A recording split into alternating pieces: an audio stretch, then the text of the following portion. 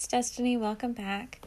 Today we're going to continue on with Chapter 4 of Bella and the Wandering House by Meg McKinley.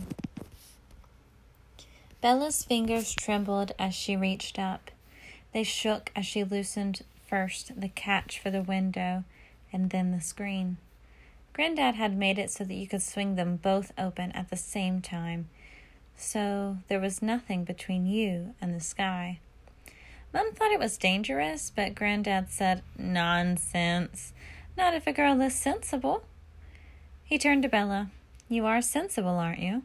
Bella nodded quickly, because it was quite possible to be a dreamer and sensible at the same time. And whenever she opened the screen, she was careful to sit quietly in the window, perhaps letting her legs dangle just a little over the side, but never leaning out. She would be even more careful now. She wouldn't climb up into the window, but would keep her feet planted firmly on the floor and lean out just a little, just enough to see. How could the house be moving? Granddad had said a little strangeness could be a good thing, but the house swung suddenly to one side, and Bella gripped the window frame, steadying herself. The house slowed as it reached a corner, then turned this way and that, as if it were wondering which way to go. Bella waited until it straightened, until they had set off again through the quiet streets, and then she leaned out into the night to see what she could see. But when she looked down, there was nothing but roof. Her room was set back from the front of the house, and the eaves were too wide to see past. She could lean a little more, but that would be dangerous. And she was sensible, and suddenly it came to her. You never know when something like that will come in handy.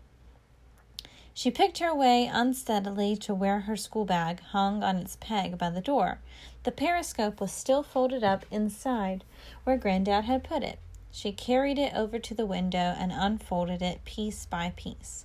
Then she lowered it until it hung below the edge of the roof and put her eye into the opening. At first, she saw only darkness. She blinked and refocused. Was she even doing it right? Then there was a flash of something, a wash of pale light and a shape moving through it. Of course, she was seeing darkness because it was dark, because it's nighttime. The periscope could see around corners, but it couldn't cut through the blackness. For that, she needed street lights. There was another one up ahead. She pressed her eye back into the periscope and waited. There it was again, something moving across the lens. It looked knobbly and pink, almost like... No, she shook her head. That's just silly. She needed to get a better look, but the light flashed by so quickly each time. Then they rounded the corner and she smiled. Just ahead was the shopping center, awash with bright light. She waited, ready. The house continued onward with its rhythmic bobbing motion. As they came into the glow from the shops, the shape moved past her eyes with each roll of the floor, up and down, and slowing now, the house eased to a stop. Bella blinked. She had been right. Pink and knobbly, and 1, 2, 3, 4, 5. She swung the periscope sideways, scanning for what she could hardly believe must be there, and they were. Another group of 5 pressed flat to the footpath, some large, others smaller, just as you'd expect, just as toes should be.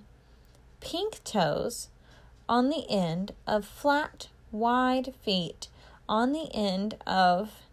It was impossible. It was true.